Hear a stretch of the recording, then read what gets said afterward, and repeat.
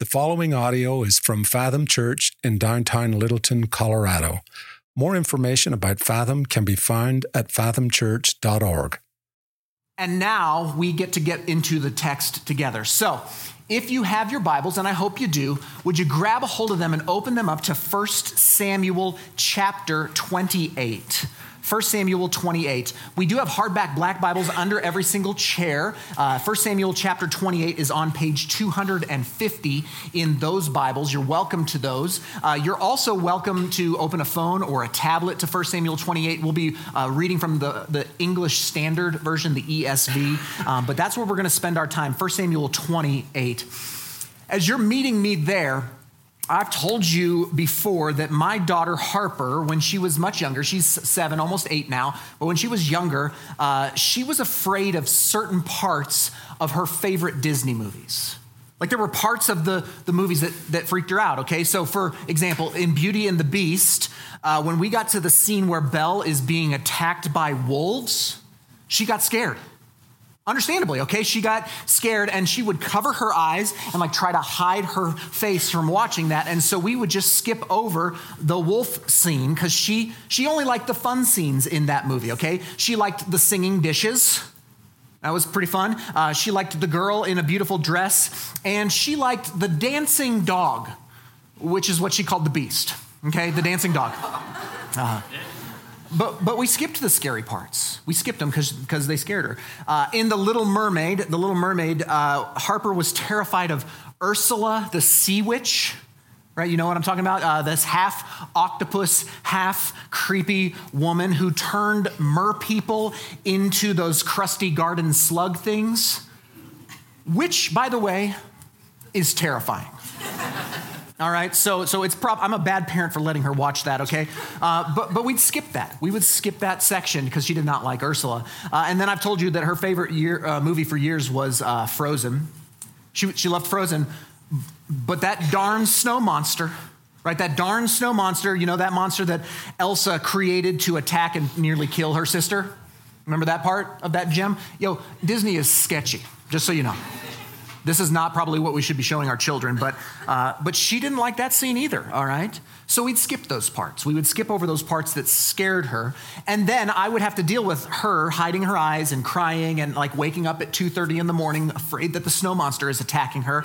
And I would have to say things like this: "It's okay, sweetie, it's okay.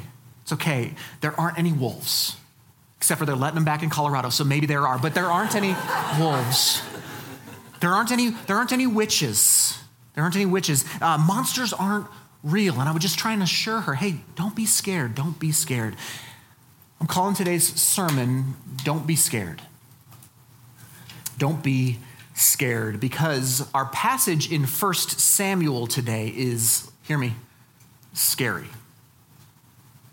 It's scary, and I don't think it's probably scary in the ways you might think I mean if you know what 1 Samuel 28 is about. But don't be scared. Don't be scared, but there are some things to be scared of. There are some things to be afraid of. So we've been studying the book of 1 Samuel for a while now, and we're coming to the end of this book. It's a book about the beginning of the life of King David. But before David would be crowned king, there is a first king of Israel, and his name is Saul. And Saul had been the people's choice for king. Right? We read about this. He was tall and good looking. He was a great warrior leader. He was an obvious choice to be the king, but he refused to trust God. He refused to trust God. He refused to do things God's way, and so God rejected him as king. God rejected him, and then God had Samuel, Israel's premier prophet, the prophet of Israel, Samuel, anoint David as the next king. So he anoints him as the next king, and Saul then becomes super jealous of David, understandably, because he's going to take over for this guy. And then he tried to have him murdered. He tried to murder him himself. And for years and years, Saul has been trying to get rid of David. But now, as we get to the end of this book, Saul's life begins to unravel. His life is falling apart. And today, if there was a bottom falling out moment, if there's a rock bottom for Saul, this is it. Don't be scared, but there are some very real and terrifying things for us in this text. You'll see it. Okay, here we go. 1 Samuel 28, starting in verse 1. In those days, the Philistines gathered their forces for war to fight against Israel. And Achish said to David, "Understand that you and your men are to go out with me in the army."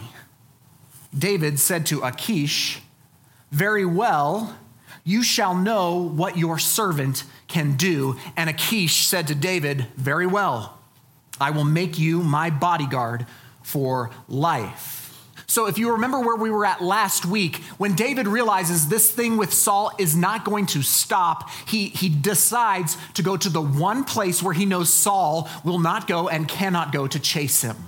So he goes to the Philistines. He runs to Israel's arch enemy, the Philistines, and kind of shacks up with them. That's the idea here, okay? And so for 16 months, for almost a year and a half, David has been fighting alongside Israel's nemesis, the Philistines. But he's not been fighting against Israel. He's been fighting against other neighboring tribes like the Canaanites. And now Achish, who is the king of the Philistines, tells David, "Hey, we're going to go and attack Israel. We're going to go attack your people." And David, we're not David has a choice here. Like, is he going to actually fight with Achish against the Israelites, or is he going to turn and actually be on Team Israel again? And David is kind of cryptic in his response, right? He says, "You shall know what I can do." Did you read that? Which is kind of like, what does that mean? Like, you're going to stab me in the back or what? Like, but Achish thinks he's on my team, so I'm going to make him my bodyguard for life. Now here, that's verses 1 and 2. Now the scene shifts, like a hard left turn. The scene shifts in verse 3. So look at this. Now Samuel had died. We found out about that in chapter 25, actually. So Samuel, the prophet of Israel, is dead. And all Israel had mourned for him and buried him in Ramah, his own city.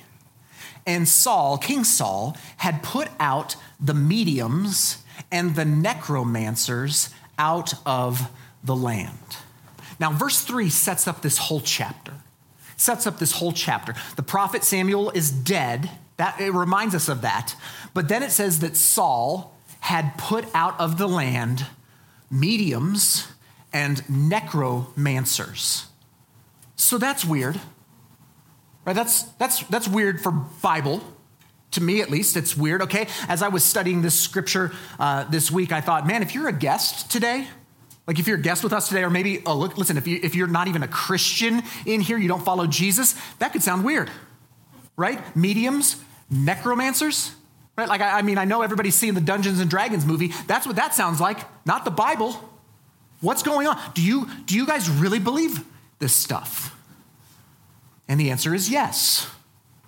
The answer is yes. Christians do believe in dark and demonic forces. We believe this stuff.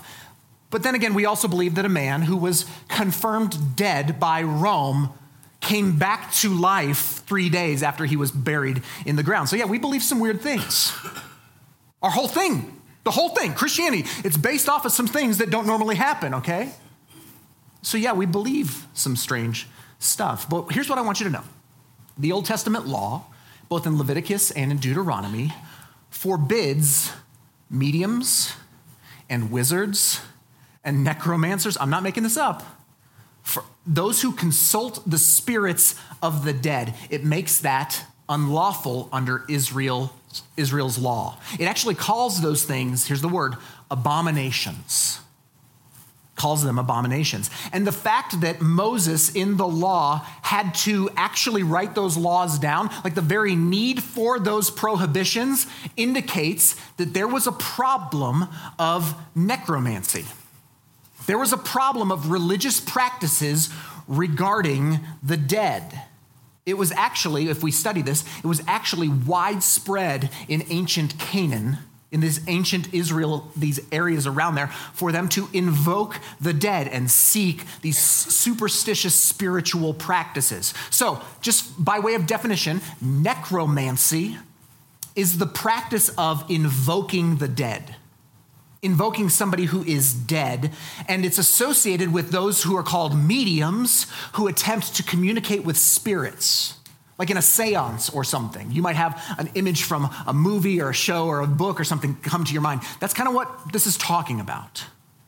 So this verse is telling us that Saul had kicked all of those people out of Israel in accord with God's word, with God's law.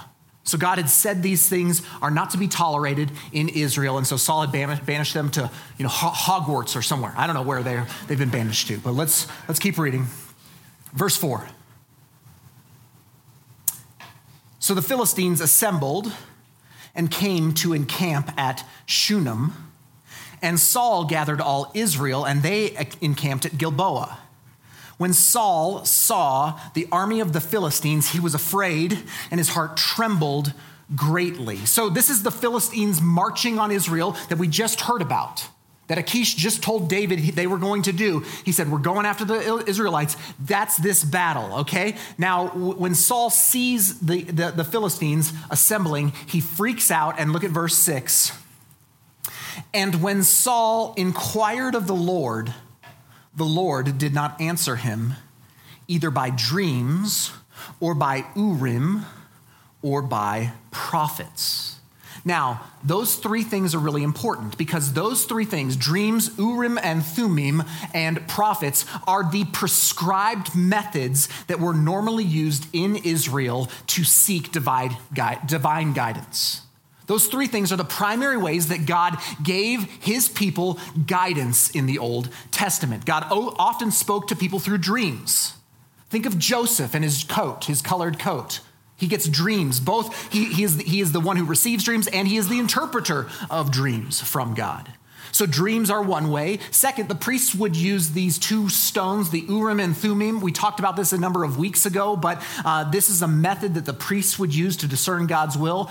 Nobody knows exactly how these two things work. I talked about how some think that the Urim and Thummim are almost like a yes-no, kind of a binary way to check God's will. Others think that it's more like an Old Testament magic 8-ball, that you can say yes, no, or come back later, right? Ask again, which is the most infuriating thing every time you shake that ball. That's one way people think about that. And then the third is that God sends prophets. So God speaks to people in dreams. He speaks to people through this binary or, this priestly method of inquiring God's will. And he also speaks through the prophets like Samuel. So these three ways that God spoke to people in these times are the ways by which Saul inquires. He inquires of the Lord. I'm assuming inquiring about how to fight these Philistines. But the text says that the Lord did not answer. God's gone silent for Saul. Now look at verse 7.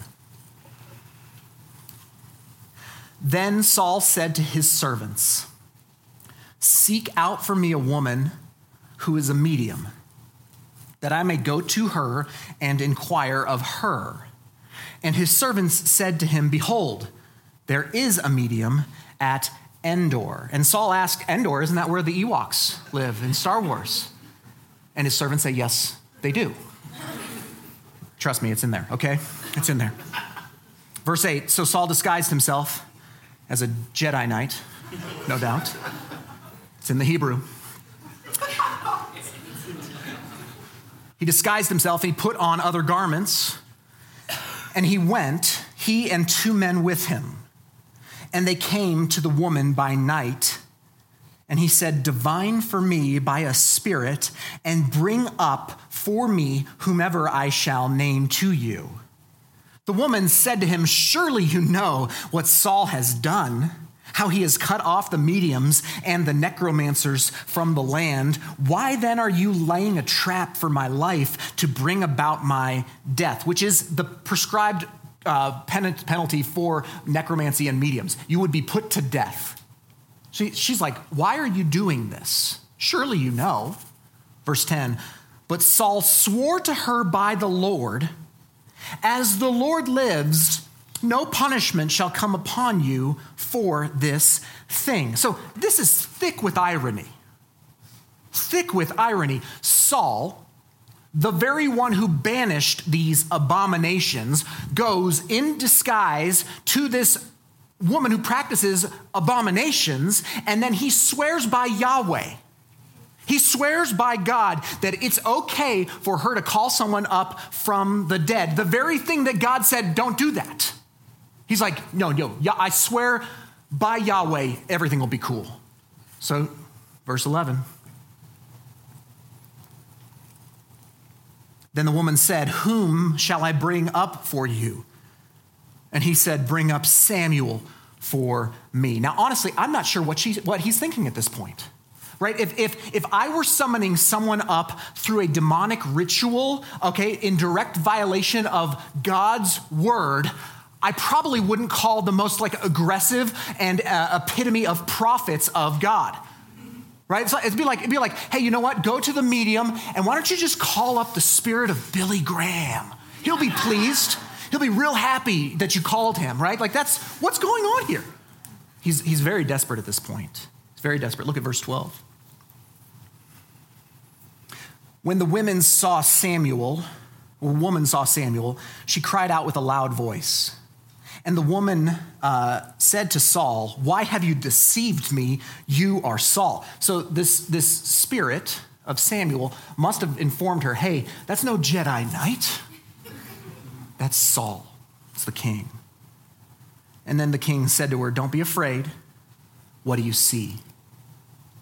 And the woman said to Saul, I see a God coming up out of the earth.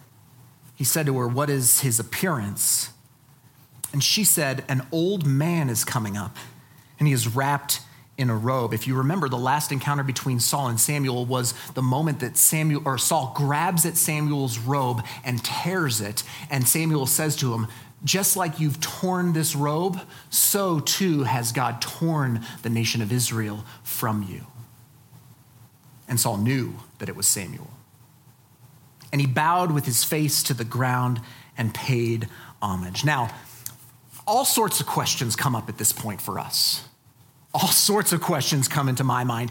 Is the Bible really telling us that this woman was able to conjure or to connect with the spirit of the dead prophet Samuel? Yes, it is. At the very least, whatever you make of this, at the very least, the Bible is showing us that God permitted the spirit of Samuel to communicate to Saul through this medium. You're like, that sounds like science fiction. I'm like, yeah, it is. And yet the text is pointing us to that conclusion. And this raises all sorts of questions. To me, it raises all sorts of questions about, okay, so how was this done? What was she doing? Can Saul hear it? Or is this really just the medium hearing it and then she's communicating? That's what it seems like to me. What sort of methods were used here? I mean, many questions come up in this passage. And here's what I want to tell you. The text doesn't answer any of them. It's like the writer doesn't even care if you know how to raise the dead. Okay? But the scriptures make it abundantly clear in this teaching that the dark arts are real and that they are dangerous and that they should not be trifled with. We'll talk a little bit about that more in a few minutes, but that's the story here. Let's keep going here. Verse 15. Then Samuel said to Saul, why have you disturbed me by bringing me up? Saul answered, I'm in great distress, for the Philistines are warring against me, and God has turned away from me and answers me no more, either by prophets or by dreams. Therefore, I have summoned you to tell me what I should do. So Saul sums up this predicament for Samuel. God's not answering me. I tried prophets, I tried dreams. He's not doing anything. So I summoned you, Samuel, dead Samuel, spirit of Samuel. I need you to tell me what to do. Verse 16. And Samuel said, why then do you ask me? since it is Yahweh who has turned from you and become your enemy.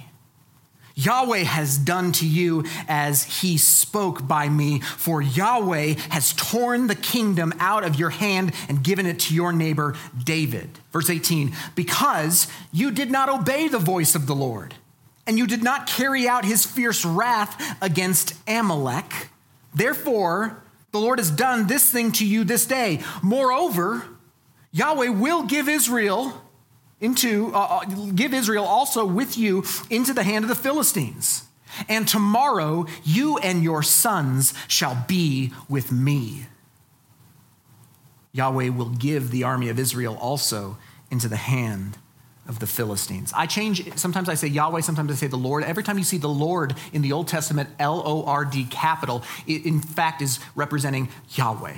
That's God's proper name that he gives to Moses. And he keeps using it. Samuel keeps using it to emphatically say, God, Yahweh, the Lord is against you.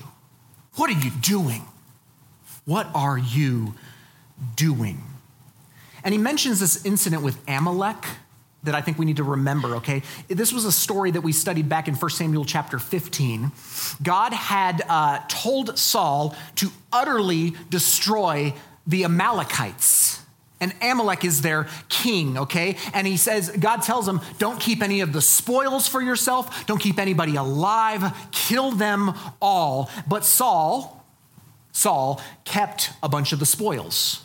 And he attempted a compromise when Samuel calls him out on it by saying that, I just kept them so that I could sacrifice them to Yahweh. I just kept them so that I could sacrifice to the Lord. And God said to him in 1 Samuel chapter 15, I'd rather have your obedience than your sacrifice.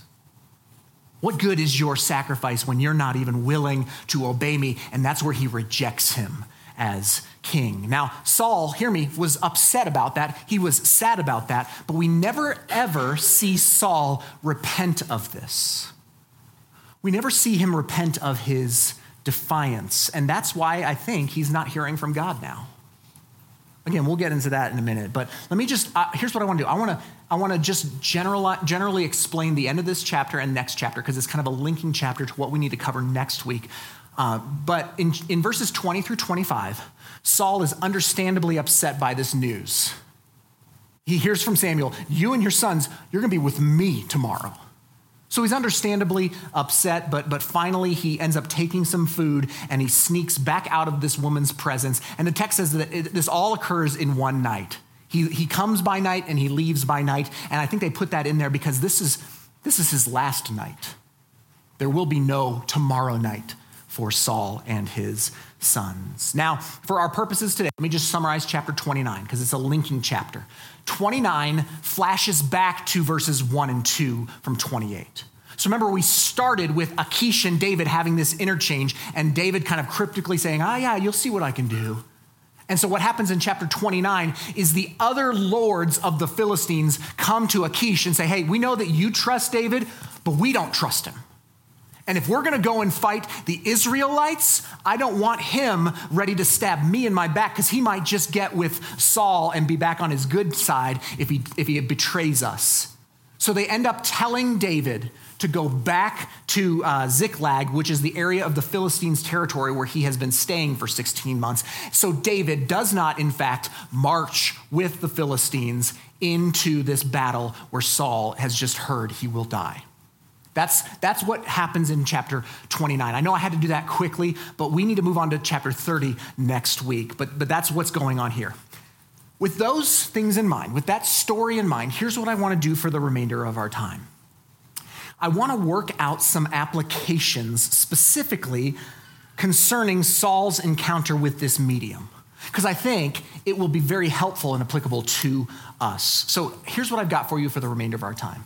I've got 3 things that are important to note in this text. The first one is back in verse 7. 28 verse 7. Now, actually, even before that, in verse 3, we're told that Saul had put out all of these mediums and necromancers. He'd put them all out. But now in verse 7, when the need arises, his guys know exactly where to find one. Endor. It's like without skipping a beat, they're like, oh yeah, there's one in Endor. Don't worry about it, buddy. Now, hear me, this is a bit speculative, so I'll step away from the Bible, right? We like to do that. We like to walk away from the Bible and say, I'm kind of speculating here. It's not black and white in the text, but that seems awfully convenient to me. It seems awfully convenient to have this medium close at hand. Oh yeah, she's in Endor. It won't take us long to find her. And I just wonder, I think this would be in line with Saul's character. I wonder if he really wanted to look obedient to God. And so he said, put them all out. Put out all the mediums, all the necromancers. Like almost in a perception management style here. I just want them to see me obey God. But I wonder if his true intention is to keep them close enough for a contingency plan, like a just in case. And I think that's applicable for us today because it's my first point of application. See, there's a difference between trusting and hedging. And there is a difference between trusting in God fully and then hedging your bets. This is a great temptation for us. Saul tried to inquire the Lord by the prescribed methods, dreams and the rocks and the prophets. He tried the prescribed godly methods, but he also had this medium at hand. He hedged his bets. He wanted at some level to do it God's way, but he also wanted to just keep a little control just in case. Just in case. And oh, how I think this might be a problem for us, church. Because when things start to get a bit janky in our lives, see, so very often we want to try God's way first. We want to try it, right? We try church. We try to pray. Try to read the Bible. We try to trust God. But if those things don't work fast enough or in the way that we expect them to work, our next impulse can be to take matters into our own hands and look to plan B. Look to the contingency. We hedged our bets over there. And listen, it may be in some dangerous things. Like in this text. I mean, I know we're, smart, intelligent, educated, modern human beings in this room. I know that, okay? But the studies show that as participation in religion goes down in this country, superstitious practices like this are on the rise. I mean, things like using tarot cards and crystals and amulets and palm reading and energy balancing and like chakra work. These things have all gone up noticeably in recent years. Actually, the more irreligious a person describes themselves, the more likely they are to buy into these superstitious spiritual practices. Which is fascinating, but hear me, Jesus calls his followers to only be with him, to be all in. You don't hedge your bets, you push all in with Jesus. Jesus demands total fidelity from his followers. So, are you trusting God or are you hedging your bets? Now, I want us to take a moment and move on from that point because I think there's many ways we could do this. We don't have time to get into this, but I want us to note something else important in this story. First, Saul inquired of the Lord. We've already talked about that. He inquired of the Lord by dreams and by Urim and Thummim and by prophets. But just note, he goes to the Lord only when he needs something. Why is he doing this? It's because the Philistines are attacking him. And he's terrified of the Philistines. It's only when he needs something that he goes to God. He's not genuinely seeking God. He's using God to get out of a jam. And there's a big difference there. It's my second point this morning, okay? There's a difference between seeking and using. There's a difference between seeking God and using God for our own means. And we know from the Bible that Saul is not genuinely seeking God here. You're like, well, it kind of seems like he was, at least at first. No, he's not. We know that because in 1 Chronicles chapter 12, Chronicles is a parallel book working its way through the same time as 1 Samuel. But in 1 Chronicles chapter 10, verses 13 and 14, I'll put this up on the screen. This is what it says. So Saul broke faith with the Lord in that he did not keep the command of the Lord, but also consulted a medium. There's today. Seeking guidance, verse 14, he did not seek guidance from the Lord. You're like, well, it says that he did. This is showing us that in his heart, he wasn't actually seeking guidance from the Lord. He wasn't seeking God in those situations at all. He wasn't seeking God, he was seeking a way out. And he just tried God first. He wasn't seeking God. He wanted to use God for his ends. And I'll quote Christian psychologist Larry Crabb here. He says this, our problem is that we don't want to find God to know him. We want to find him in order to use him to make our lives work. This is dangerous. This is a dangerous proposition. To use God to make our lives work. And just listen to me. I've studied the Bible for almost 20 years now. God will not be used by you. Men, we heard about this at the men's breakfast yesterday, that the beginning of wisdom is the fear of the Lord. The fear of the Lord is the beginning of wisdom. That's because God will not be used by you. You cannot play games with Yahweh. Samuel just smacks that in Saul's face. There's a difference between seeking and using. Now, let me make a caveat here, okay? Let me illustrate here. God will always welcome and respond to someone who's seeking him. Anytime someone seeks him, he will respond. He will always be the good father welcoming the wayward prodigal to come home in repentance. Always. God always receives someone who runs to him humbly in repentance, begging for his mercy and forgiveness. He will always respond to the seeker. But he will not respond to one who is merely trying to use him. So imagine a wife who is serially unfaithful to her husband.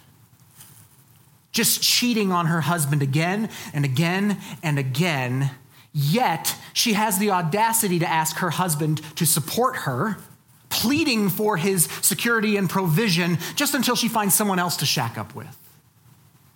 There's actually a whole prophetic book in the Old Testament that follows that train of thought. It's a totally different scenario than one who humbly, with repentance in their heart, runs to him. Guys, Saul doesn't want God in this. He's not seeking God. He's just in a bind and wants somebody, anybody, to stop it. Even if that means turning and using demonic practices to find relief. It all indicates that there has been no change in Saul's heart towards God. This is merely, let me use you to get out of trouble. And so this is a very important and scary point from this text. It is possible to come to God in an idolatrous way that he will not receive. It's possible to come to him, trying to use him, and find him rejecting you, not welcoming you. And that's what leads us to the third application. Remember what was said in verse 6. It said, when Saul inquired of the Lord did not answer him. God had gone silent on him. Why? Why didn't God answer him? Well, it's because Saul never listened to him before. I mean, consider this, okay? Did Saul ever listen to the prophet Samuel when he was alive? No. He didn't listen to him. That's in part why God rejected him. Did Saul respect the priestly Urim and Thummim and the process by which it was used to discern God's will? Did he respect that at all? Absolutely not. Only a few chapters ago, he killed 85 priests at Nob in response to them helping out David. He kills all of the priests, ostracizing himself from that method. And so we have to look down to verse 18 one more time. Why doesn't the Lord answer Saul? It's very clear in verse 18. Because you did not obey the voice of the Lord. That's why God's not answering him. Because you haven't listened. It's the third application. There is a difference between repenting and religion. There's a difference here. Saul is so caught up in trying to religiously manipulate the situation. First, by trying to religiously manipulate Yahweh and use him, but then he moves to darker religious practices, even those that God had called abominations. He does all kinds of religious things. He's very religious, but he never repents. He never repents. And I think this is applicable, y'all, because I very often meet with people who are in crisis and they have no idea what to do.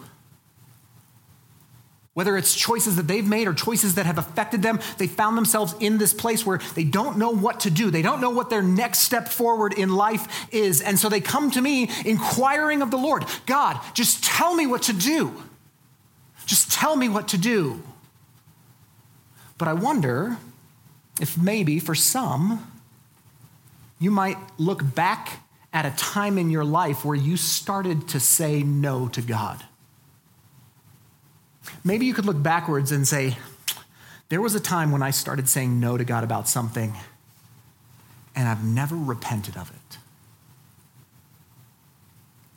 And perhaps God won't hear your prayers today because you're still in broken fellowship with him from that. You started praying now about this. You're praying right now about this now. I'm praying about this right now, and he doesn't want to talk about this right now. He wants to talk about that back then. He wants to talk about that unrepentant sin, known rebellion, which cuts you off from fellowship with God. If I sound like I'm being harsh here, I promise I'm trying to be faithful to the text. Look at what Samuel says in the prophecy over Saul when he fails with Amalek. This is what dead Samuel is referring to, okay, back in chapter 15. Samuel said to Saul, has the Lord as great delight in burnt offerings and sacrifices as in obeying the voice of the Lord? Behold, to obey is better than sacrifice, and to listen than the fat of rams. For rebellion is as the sin of divination, and presumption is as iniquity and idolatry. Because you have rejected the word of the Lord, he has also rejected you from being king. That's wild. Rebellion is as the sin of divination. That's foreshadowing. Oh, you rebelled against me? You did not heed my word? That's the same as calling up a medium, trying to get her to entreat the dead for guidance. He says, because you have rejected God's word, he has also rejected you. Church, this is the question for each one of us. Have you repented? Have you repented? We talk about this often. Repenting is not just feeling bad about something. It's turning away from the old. It's an action. It's saying, that's the old me. I don't want to be that me. I am turning and I am walking in the other direction. I am going in a different direction. I am changing the course of my life. It's active. Have you repented? Or are you simply trying out religion? And you can play religion for a long time. For years. For decades. To obey is better than any religious practice. God rejects hollow religious practices, but he always receives repentant sinners. Always. Now here, I want to be real clear, real quick, okay? What I do not mean is that we are called to be living in fear all the time. That maybe we've got some unrepentant sin that we forgot about way back in our history, and God's going to use that as just kind of like a technicality, and it's like, oh, sorry, buddy. You forgot about that one. You missed that one. No. I'm not talking about that. I'm talking about some area in your life that you know is not surrendered to him. That you are aware of, and you are in rebellion against him because of that thing. And you continue to live there. I'll just say it like this. God doesn't want to talk about your problems today until you deal with your rebellion in whole. He will not be used. He will not be used. So I know I told my daughter, don't be scared. Like I know that's what I told her, but I think there are some things in this text that are scary. And it's not even the witch. It's not even the old dead Samuel that scares me. Like those are kind of scary, but the stuff that you don't want to get mixed up in is the scary replacement of religion over true repentance. The more terrifying thing to me in this passage is that we have a guy on the surface who looked pretty religious. That's what's scary about this to me. Think about Saul. Saul did a lot of very religiously acceptable and great even things in his life. He led Israel to great victories over godless pagan nations. He purged the land of witches and wizards, almost, right? Kind of. He donated heavily, we know this, to temple worship. We see him giving big financial gifts to the worship of Yahweh. He seems to have been a pretty good family man. We have no evidence of him having any sort of like extramarital affairs, unlike David, by the way. We'll get to that. He even prayed to God when he was in a jam. On the surface, if you were looking at Saul's life, you would say, that guy's actually pretty legit. We know behind the scenes because we're reading the book. But if you were watching Saul behave, if he were alive today, he's the kind of guy who'd be active in his church. Right? He's the kind of guy who would be successful in his career. He'd be a big giver. He'd go on mission trips. He might serve with the kids. But he's lost. He was lost. And that's why I had Matthew chapter 7 read over us this morning. This is Jesus' words. Not everyone who says to me, Lord, Lord, will enter the kingdom of heaven, but the one who does the will of my Father who is in heaven. On that day, this is talking about the end of times, the judgment. On that day, many will say to me, Lord, Lord, did we not prophesy in your name and cast out demons in your name and do many mighty works in your name? And then will I declare to them, I never knew you. Depart from me, you workers of lawlessness. Church, don't be scared. But that's scary. That's a scary text. Didn't we cast out demons in your name? Didn't we do mighty works? I mean, that's like varsity Christianity that he's saying. you're participating in. Demon exorcism is pretty high up there. I ain't never done it. He's like, I didn't ever know you. So I need you to be honest with yourself. I know this is church. It's no place to be honest, okay? But be honest with you, just with you today. Are you repenting? Are you repenting of your rebellion against God? We are all sinners. All have sinned and fall short of the glory of God. Are you repenting of those things? Are you seeking God? Not just trying to get what he can do for you, not just trying to get a Christian scrubbed up version of your life where everything kind of works out. Are you actually seeking him? Like the prodigal coming out of the squalor, coming to him begging for his mercy. The Father will always receive that. Are you seeking him? And are you trusting God and his will alone? Not hedging your bets, not holding on to some contingency plan. Are you all in? Hear me, just because you're super religious, it doesn't mean that you've repented. It doesn't mean that you've made Jesus your Savior. Are you sure you've done that? You need to be. You need to be sure.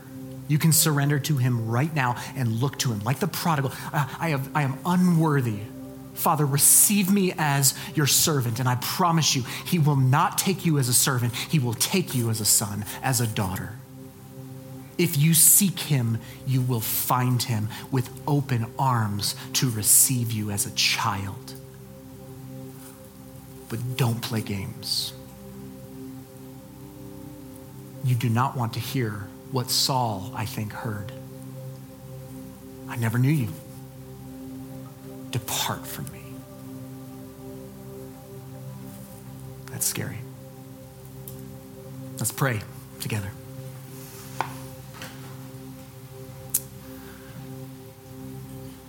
Lord, this is a bizarre text. This is a weird one, Father. I admit that this was one of those ones that I wasn't looking forward to preaching. And yet, Lord, the applicable reality to our lives is undeniable. Oh, the temptation to just be religious. Oh, the temptation to manage perception. Oh, the temptation to try to be in with you so that we get something out of it. And there are, Father, rich rewards for those who bow the knee to you and follow you humbly. But we mustn't be those who follow you for something other than you in our lives. God, I want this for my friends here today. I want for each one to be assured that they aren't after something from you. They're not after God's stuff. They're after you, Father, a relationship with you. And so, Holy Spirit, do some work in our hearts. There might be men and women in here who've never bowed the knee to you. I pray they would. I pray they'd be good scared today. There would be a good fear that would lead to wisdom. I pray that there wouldn't be a Saul in this place today. One who's putting on the show with nothing in their hearts to back it up. Holy Spirit, only you can convict of a sin like this. Only you can move like this. So if you are whispering to someone, I pray that we have ears to hear. I pray that we have hearts that are soft. And I pray, Holy Spirit, that you save today. You do that good work in our midst. So Father, we love you. Use these words, this text, to do deep heart work in our lives. We pray this in the name of Jesus and by the power of your Holy Spirit. Amen.